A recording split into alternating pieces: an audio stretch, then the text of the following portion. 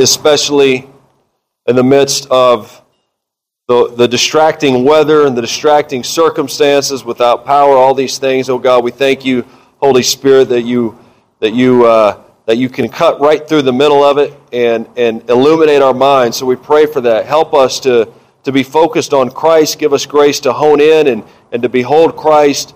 Lord, please, oh God, we need extra supernatural grace and power today. We ask this in His name. Amen. And Mark chapter 9, it's amazing if you think about it. This is probably a lot of,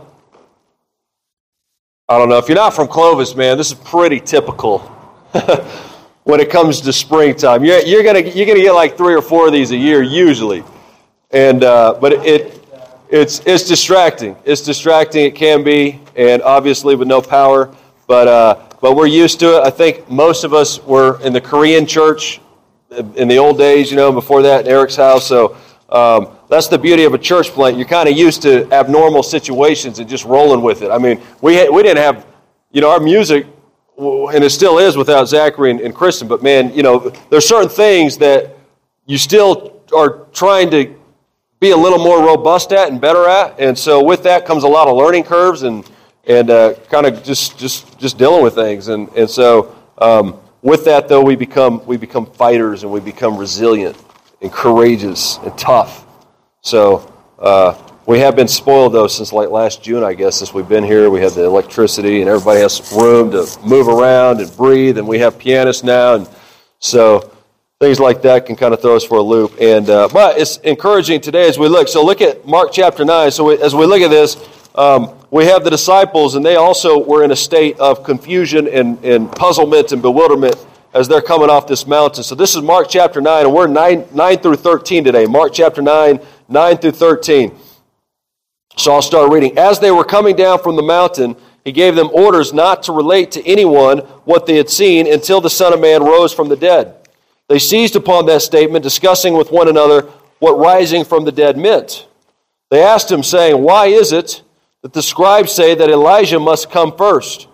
And He said to them, "Elijah does first come and restore all things. And yet, how is it written of the Son of Man that He will suffer many things and be treated with contempt? But I say to you that Elijah has indeed come, and they did to him whatever they wished, just as it is written of him." So, remember, everything, including today, we've been in the context of Peter confessing that Christ is the Christ. We've been in this same kind of arena for over a month now. So, because it does go back to that. So, Peter confesses Christ to be the Messiah, and then Christ says, "You're right, but by the way, keep it quiet because I got to suffer." Peter turns around and rebukes Christ for saying he must suffer. Christ rebukes Peter for saying that Jesus shouldn't say he must suffer. And then remember, Christ turns to the crowd.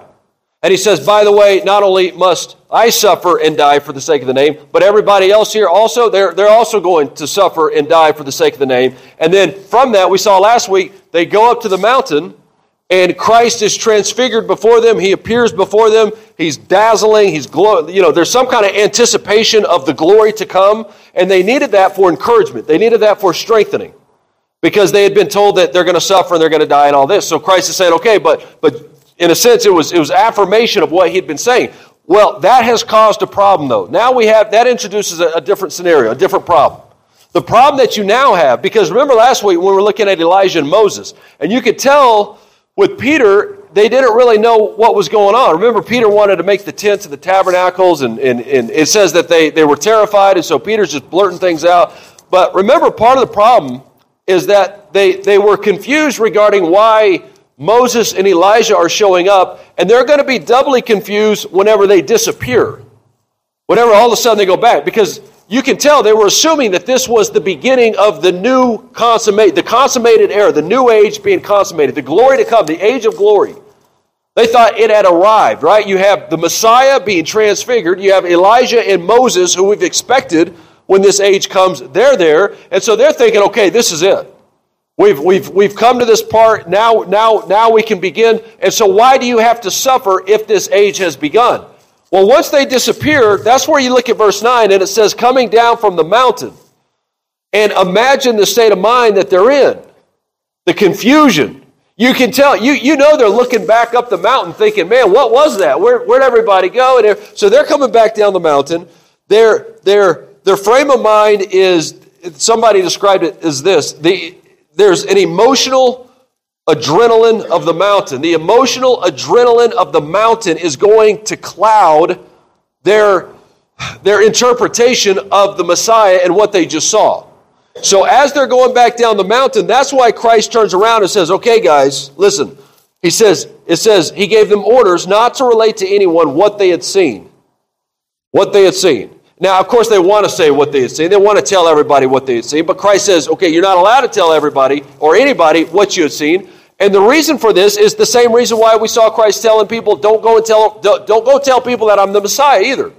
Why is that? Because people are not... There will be a misunderstanding regarding the Messiah's function and his role and his purpose and why he's here. So if you look at it in this light, this is going, because here's the thing, right? So the focus, Christ is saying the focus needs to be on my humiliation. If you go around telling people what you just saw on the mountain, it's going to move the focus away from my humiliation, my suffering, my death, my rejection, and it's going to bring something else into focus that shouldn't be in focus right now.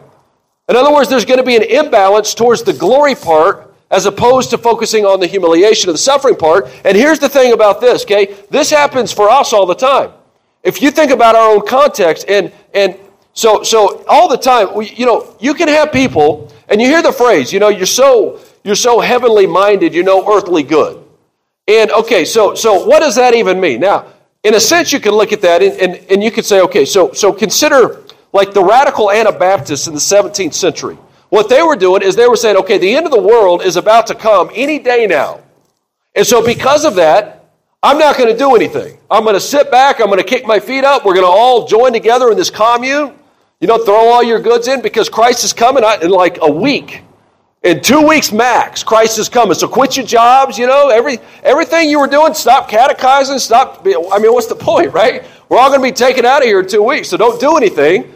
And so that's an imbalance that happens when all your focus is on the glory to come, the heaven to come. When all you're focusing on is that, the practicalities of life, what you do, your work, catechize, all these things, those go out the window because they're irrelevant, they're unnecessary. And at the same time, though, you can have, and of course, that's the radical Anabaptists. I would also say, like any kind of dispensational mindset, same thing, especially like your more extreme classical dispensational, where you're saying, hey, rapture's happening any day now. Rapture's happening this year. You see in Russia do this and Russia do that. So now you kind of ease off the gas pedal as far as some of these long-term kind of things. And this is a reality. So it's not wrong. See, here's the thing, okay? It's not wrong to focus and to look at the heavens to come, the glory to come, this age of consummation, the return of Christ. That's not wrong. In fact, everything that we do in this life should be motivated by our zeal of looking at Christ.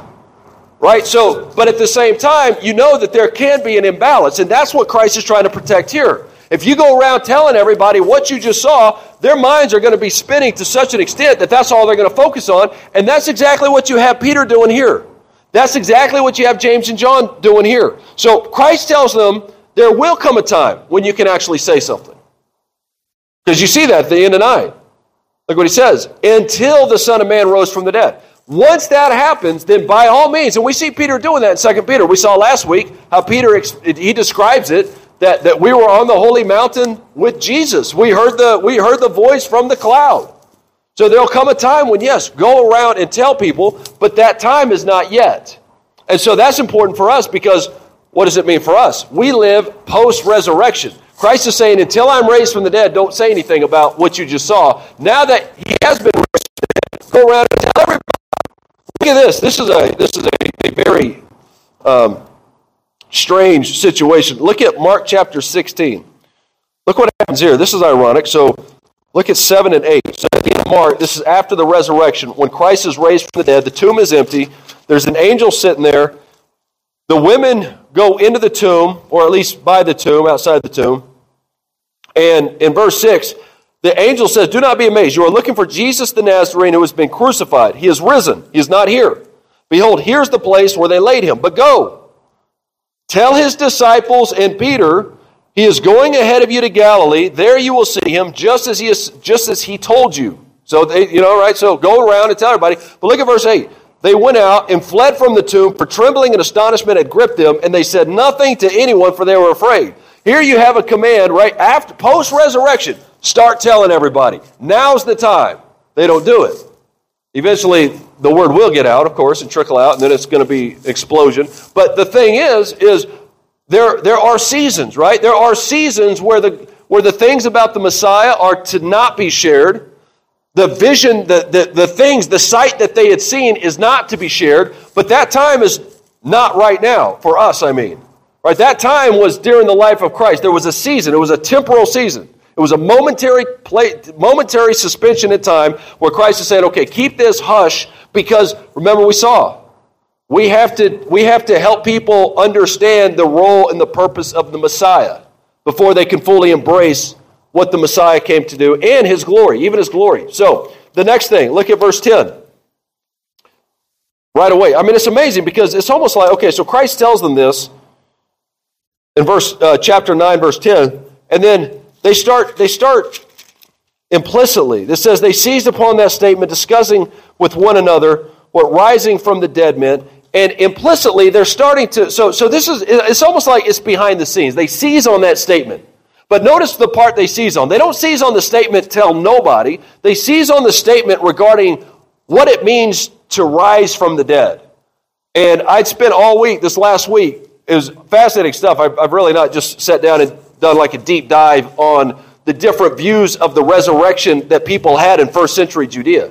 And when you realize that there were so many different views of what it means to be raised from the dead, what the resurrection means. But in general, most people did have a view of the resurrection, especially at the end time. So at the end of the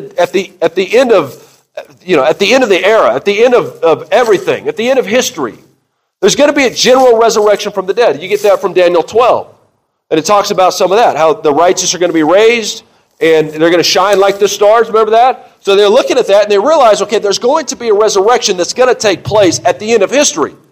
But the idea that somebody, one person specifically, is going to die in the middle of history and then be raised from the dead in the middle of history is something that nobody had ever heard of.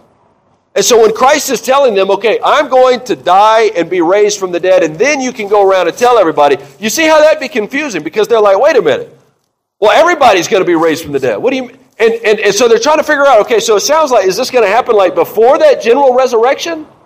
And if so, I mean, where is that coming from? We've never heard of that. And of course, when you start looking at Scripture, as we'll see in a minute, you start seeing that Christ, there are plenty of places that show this, as far as what the Messiah is to do. Isaiah 53 is one of them. But here's the thing, okay? Also, if you remember the Greek and the Roman and the pagans in general, they all had pantheons of gods. And when you're looking at these gods, okay, the heroes in general, when you look at the heroes of these pantheons, of these gods, the heroes typically would not die. They would be taken up before they died. Okay? But there was never, I mean, you're not going to hear of a hero dying and then being raised from the dead. Because when those heroes, not only do they go to heaven, they don't come back. And not only do they not come back, if they did come back, they definitely would never come back in a body, because the body was evil, the body was gross, the body, anything materialistic was bad. That's where you get some of the Gnostic stuff. So that's where you have, so all these things, all these factors are in play, and they're trying to figure out what in the world he's talking about. Okay, why is he saying this? What does he mean by this? Now, look at the next part though. In verse 11, they actually ask him. They say, why is it that the scribes say that Elijah must come first? So they ask him now, right? This is the implicit counter to Jesus' claim. Jesus says the Son of Man must die, must be lifted up, and then you can go and tell everybody. And they're looking at this, and they're basically implicitly, kind of underhandedly saying, yeah, I mean, we hear what you're saying, but don't you know other people say something different than that? Haven't you heard? You know, haven't you, like, right? So now you have a sense of, okay, now you have a battle of authorities going on. Because the scribes are saying one thing, and you're saying another thing. However, there's a catch. In verse 12, you see the catch. Jesus actually agrees. So in verse 11, they said, why is it that the scribes say Elijah must come first? Okay? For the scribes, Elijah would come to anoint the Messiah with the flask of oil. That's what they believed in the first century. For the scribes, Elijah would come and prepare the people for the Messiah through repentance. That's what the scribes were teaching. Okay? The scribes were also teaching that through Elijah was going to come and restore all things. You see that in Malachi 4. And so what do you know? The scribes are teaching something that's actually true. Right? That's exactly right. And Christ says as much in verse 12. And he said to them, Elijah does first come and restore all things. They're exactly right. I mean, how often do you hear that? Christ agreeing with the scribes. But here he does. He says, yeah, they're actually right about this. But the problem is you've misunderstood who Elijah is. You misunderstood the point regarding Elijah, who the Elijah is, who he is, and then also, you know what he does here? And this is glorious. Okay? And we've talked about this when you go through the Westminster Confession of Faith, in any of these things, they talk about what's called the analogy of faith. The analogy of faith is you interpret Scripture with Scripture. And so what he's saying here, look what he says here. Okay? In verse 12. Elijah does first come, yes, you're right, and restore all things. And yet, how is it written of the Son of Man that he will suffer many things and be treated with contempt? So he's saying, yeah, they're right. It has been written. Elijah's going to come and do this. But it's also been written that the Son of Man must suffer and die. So how do you deal with that? In other words, this is beautiful, right? He's saying, how do you deal with it? You interpret Scripture with Scripture. So you interpret, what that means, the analogy of faith is this. Whenever you come across something that is obscure or difficult to understand, or maybe it's even clear, but then other places in the Scriptures seem to counter or contradict that claim, well, what do you do with it? Well, you go to other places in Scripture that are more clear about that topic so that those places shed light on the more obscure, more difficult parts. That's basically all he's doing here.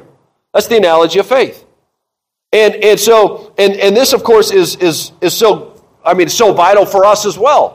Because when you look at, let's talk about this for a second, and then we'll look at some of the things that some of the ways that this kind of creeps into our own day, okay? But Elijah, so does Elijah come to anoint the Messiah with the flask of oil? Well, that was a type, not technically, right? What does he do, though? He does come, and through his ministry, the Messiah is anointed by the Holy Spirit.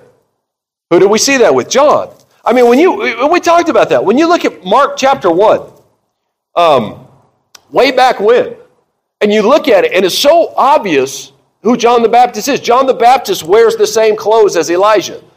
And these were not clothes that everybody's wearing in Elijah's day or John the Baptist. So John the Baptist was very clearly making a statement when he's dressing like Elijah. John the Baptist, in a sense, eats a very frugal kind of Spartan diet out in the wilderness. He's a wilderness preacher. He's a wilderness prophet.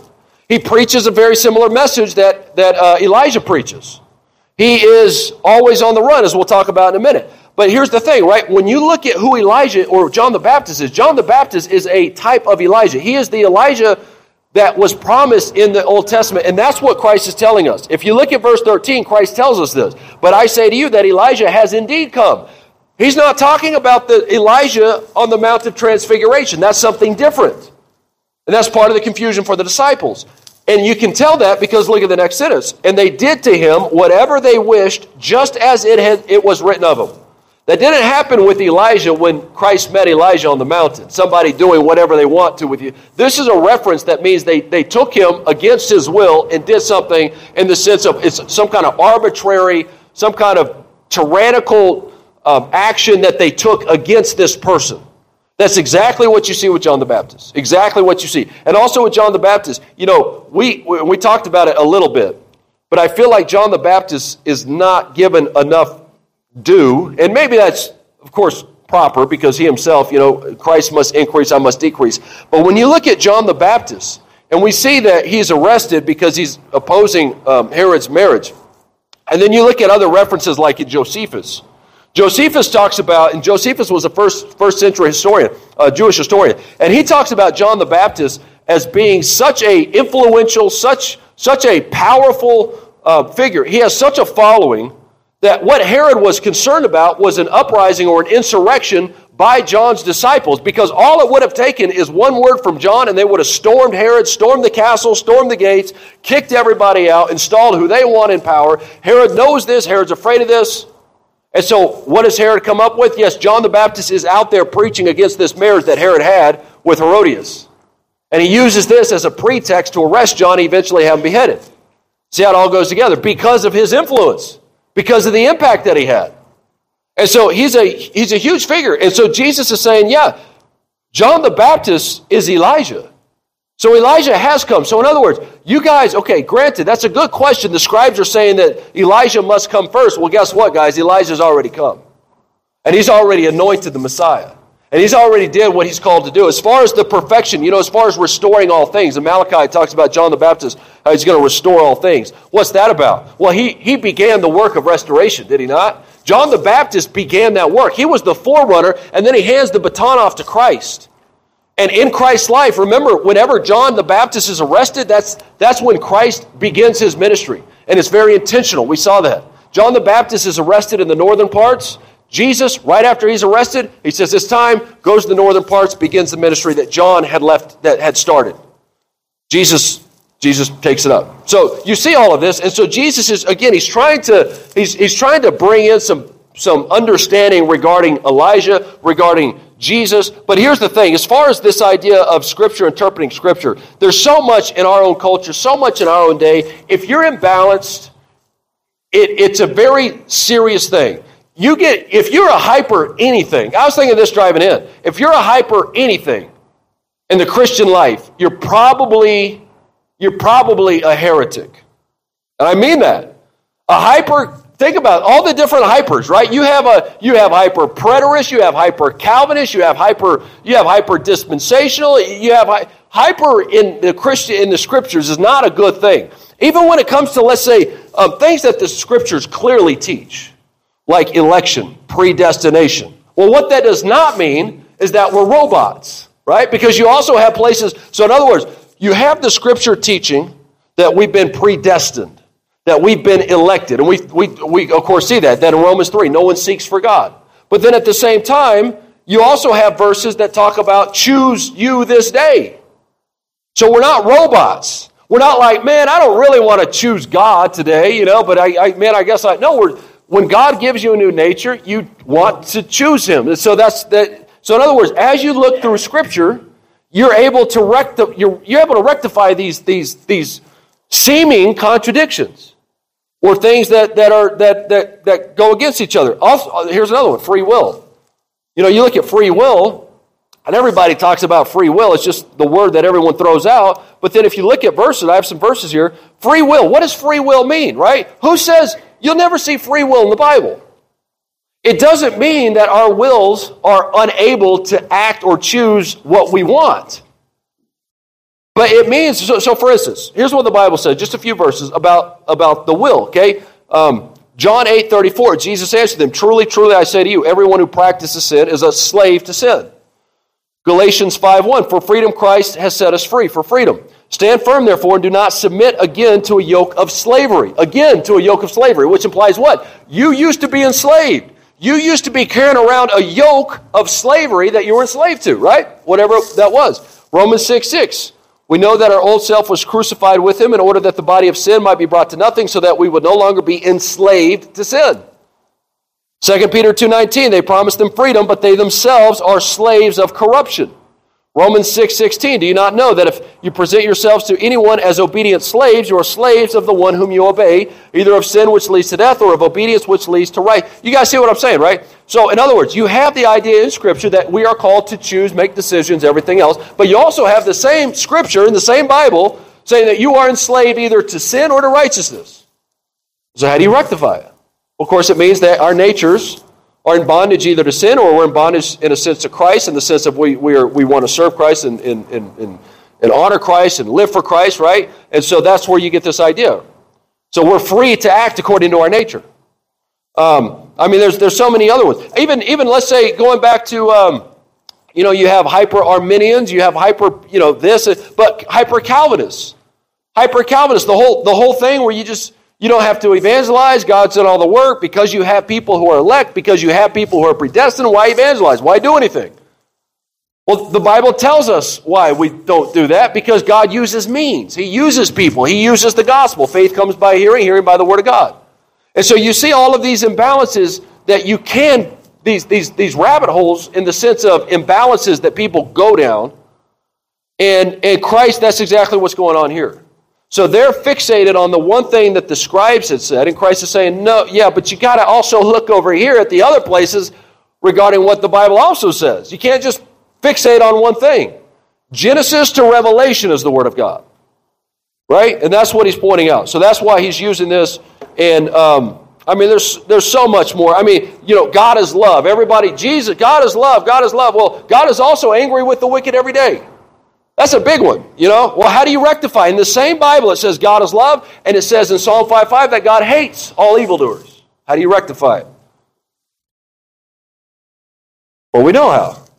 Because when we say God is love, that means that God loves holiness, righteousness, goodness, and He hates anything opposed to that. Anything that's not righteous, holy, good, etc. So that's how you do this, right? So that's the thing. Anytime, Jesus loves everybody. You look at the commercials, He gets us. You look at The Chosen, these dorky Jesuses everyone wants to present. Here's the thing, though. Here's the thing. When you're looking at this, you also have a Jesus who goes in and flips tables. And this is spectacular. When you see these tables, man, you want to talk about ticking people off. These temple, this was in the courtyard there. Everybody's there, and these things had been operating for a very long time. Really, ever since the Israelites came back from exile, they were in the courtyard doing things like when Jesus comes in there and He starts flipping tables, man, you want to talk about stepping on people's toes and upending very significant entrenched traditions. That's what He's doing. And then in John it says that He gets it like a whip, right? And He's going through whipping things. This is, in other words, here's the thing. What if you had, and this is a real question, what if you had a show or a commercial where instead of erring on the side where Jesus never offends anybody, Jesus loves it, what if you had the Jesus who all He's doing is flipping tables and berating Herod and getting on it, right? We would be like, oh, that's awful, that's horrible, why are we watching? But when it's the Jesus that's just mushy and just really nice, everyone loves that. You notice that? So both sides are wrong. If you just focus on the one, it's wrong. And that's what Christ is doing here. That's the beauty of the analogy of faith or interpreting Scripture with Scripture. You get the whole picture, and that's what Christ is doing here. So look what He says. I want to point to a few things here. Okay, look at the part in verse 13. I want to hone in on this, okay? But I say to you that Elijah has indeed come, and they did to him whatever they wished, just as it is written of him. That last phrase, just as it has been written of him, that part right there is the difficulty.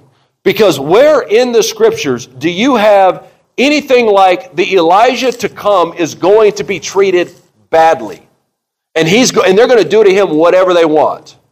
Where do you have that in the Old Testament? And the answer is really, you don't have it explicitly stated. What Christ is talking about here, and this is the part that we usually forget, when it comes to Elijah, what He's doing is this. Remember the problem that the disciples have. The problem is that they have not yet reconciled Messiah and suffering. They have not yet reconciled their own life as followers of Messiah and suffering for the Messiah. So what He's trying to do is He's trying to instill in them the reality that not only Jesus suffers, but this Elijah figure that you think is going to come in and just usher in this glorious age, guess what, guys? He also has suffered. He also lost his head. And He says it's been written that must happen. Where has it been written? Go to 1 Kings chapter 19. And this is just a preview. All we're going to do here is just briefly look at Elijah's life. Elijah lived a life of turmoil and suffering and difficulty and rejection and persecution.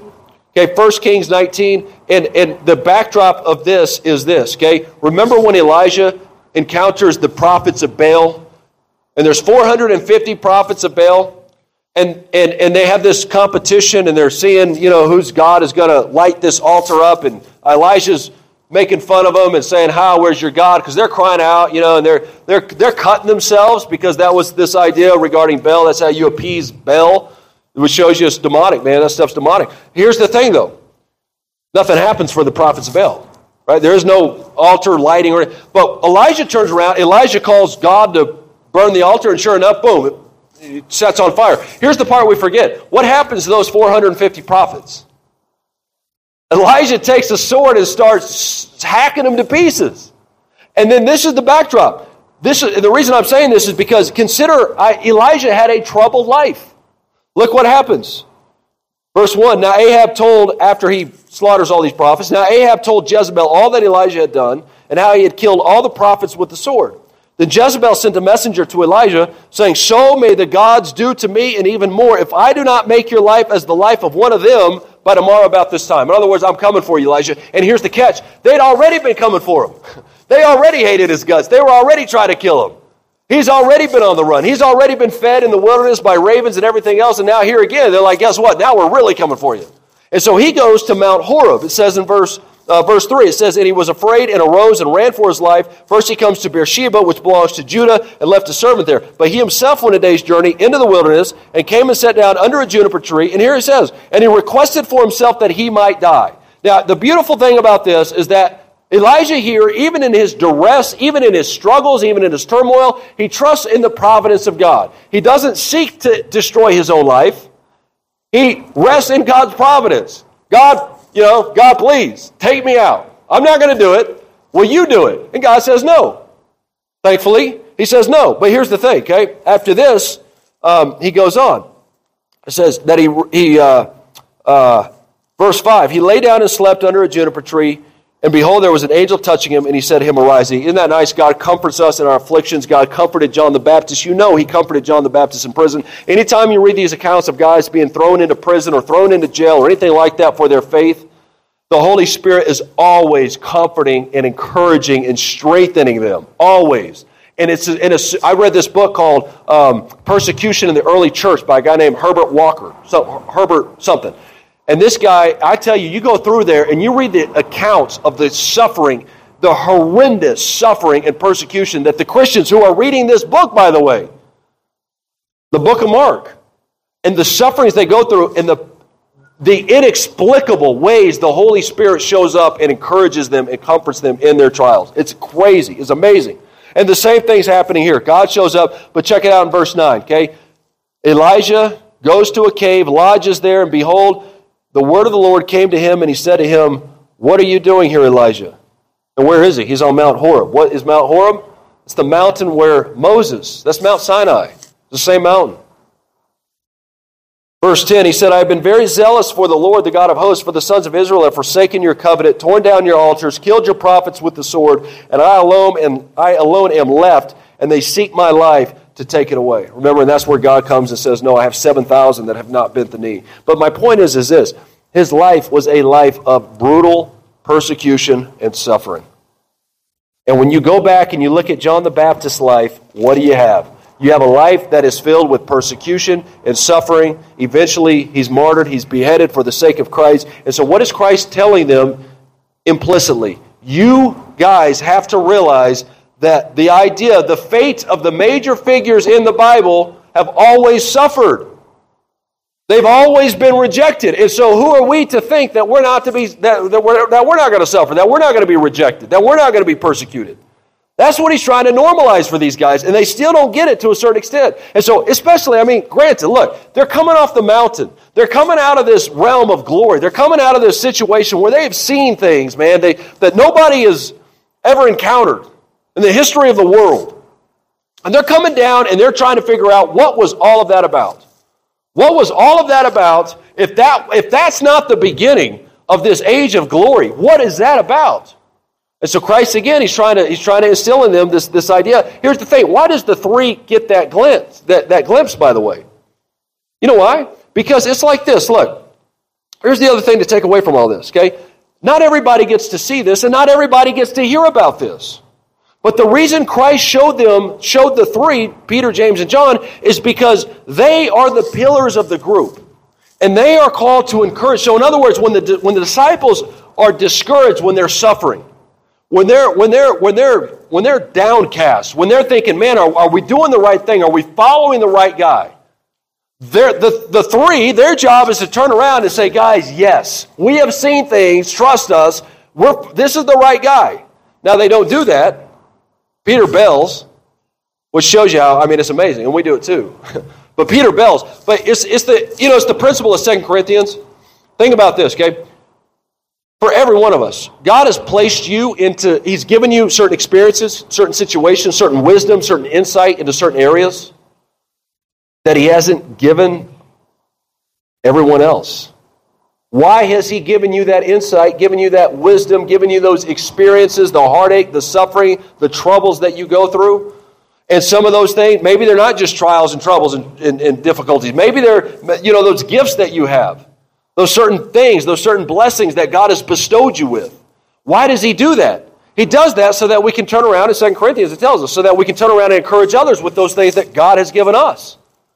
So He gives these three that insight to strengthen them and to help them. And by doing so, guess what? The church it should be, ideally, going to be established and set up. Here's the other thing, though. And lastly, as we wind down here, okay? Here's the other thing. They don't get, the reality is if they had just stopped and asked themselves, why does Christ have to do this? That's what they don't understand. Christ must suffer. They don't get the must part yet. It's not like Christ just feels like, hey, this is just the way. He has to do this. If He doesn't do this, what happens? Our sins are not atoned for. Our sins are not forgiven. He has to drink the cup of wrath, the cup of judgment. He has to suffer. Otherwise, if He doesn't suffer, if there's no humiliation, there's no exaltation. And the same thing with the church. There was a guy, I was doing a podcast this last week, and this guy told me something I'd never thought of in my life. I don't know if it's true. Haven't spent much time thinking about it in a sense, but in another sense, it's absolutely true. There's no doubt. But he said this. He says, Christianity is the only religion that whenever it's persecuted, it flourishes. Is that right? The only religion that does that? That's the part I haven't really thought. That's true with Christianity. And that's why you have this, the blood of the martyrs is the seed of the church, and you have Puritans talking about, you can take me out, but if you mow me down, there's going to be 100 who come after me. And that's what you have. And so that's what we want here with when you're talking about the things of Christ. You can't escape the fact that when it comes to suffering, you have to do it. And we have to do it. That's the thing for us. The disciples have to do it. We have to do it. So rather than be... You know what it said? Turn with me to 1 Peter. And we're going to close with this. 1 Peter says this. In 1 Peter, look at chapter 1. He's dealing with people who are struggling, who are aliens, who are exiled, who are sprinkled with His blood. All these things, right? And then if you look down at chapter 1, look at verse 3. These people are suffering horrendously. And you get that throughout the context. But look what he says. He says, Blessed be the God and Father of our Lord Jesus Christ, who according to His great mercy has caused us to be born again to a living hope through the resurrection of Jesus Christ from the dead, to obtain an inheritance which is imperishable and undefiled and will not fade away, reserved in heaven for you, who are protected by the power of God through faith for a salvation ready to be revealed in the last time. Long story short, he's saying this. You have certain blessings. You have certain things. You have an inheritance, imperishable, undefiled, it will not fade away. It's reserved in heaven for you. The reason you have this is because of Christ. And look at what it says. It says, though in verse 7, so that the proof, verse 6, in this you greatly rejoice, even though now for a little while, if necessary, you have been distressed by various trials.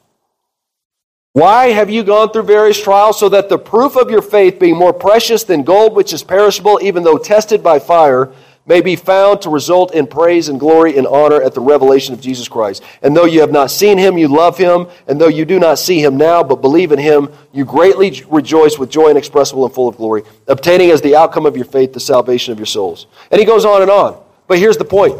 These people, and we as well, you know what happens usually when we suffer? We complain and gripe and we get bitter and we wonder why and we get upset. But here's the thing. What is at the end of all the suffering?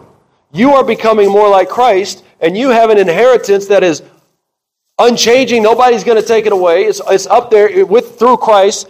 Why? You know what I mean? And I do it too. But why do we complain whenever we suffer? Why do we complain? This is the best thing that can happen to us.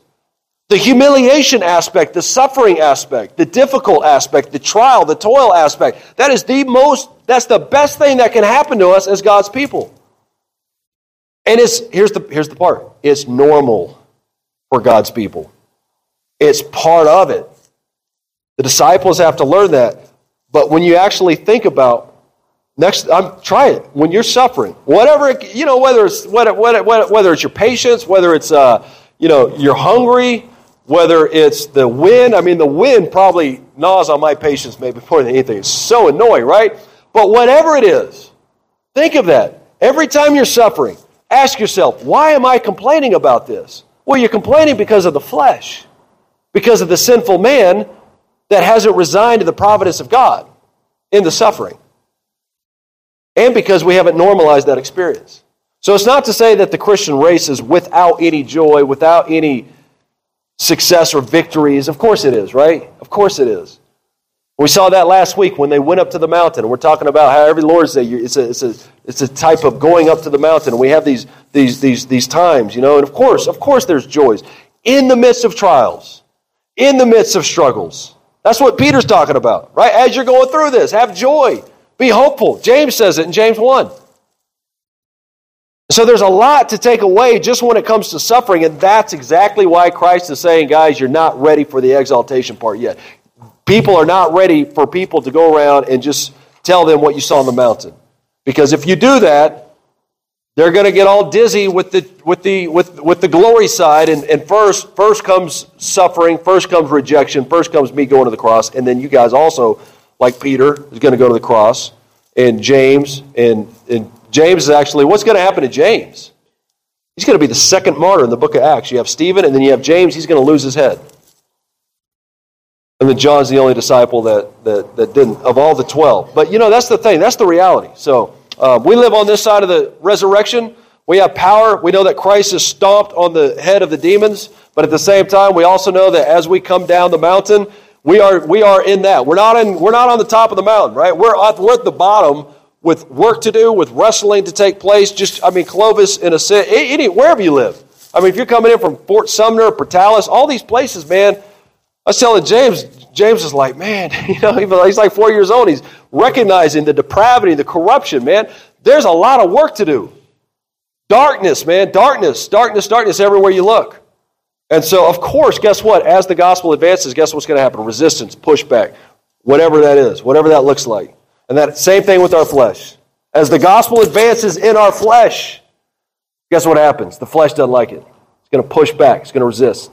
So expect it, right? But we have Christ, and He gives us hope. So let's pray.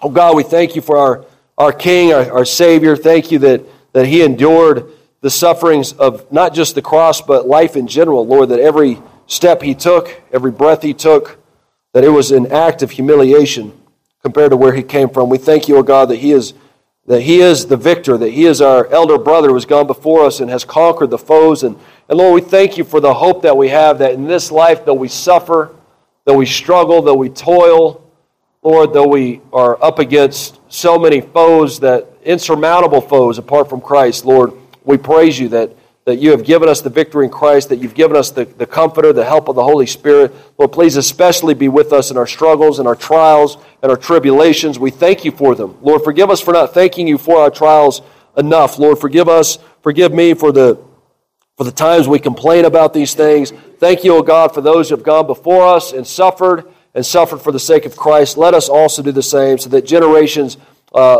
beyond us can look back, and even if it's just our kids or our neighbors, or that they can take encouragement and comfort from our own sufferings. Lord, please give us grace and let us do it all for Christ's name. Amen. All right, please go ahead and stand, and we'll have our... Look at that, the wind died down.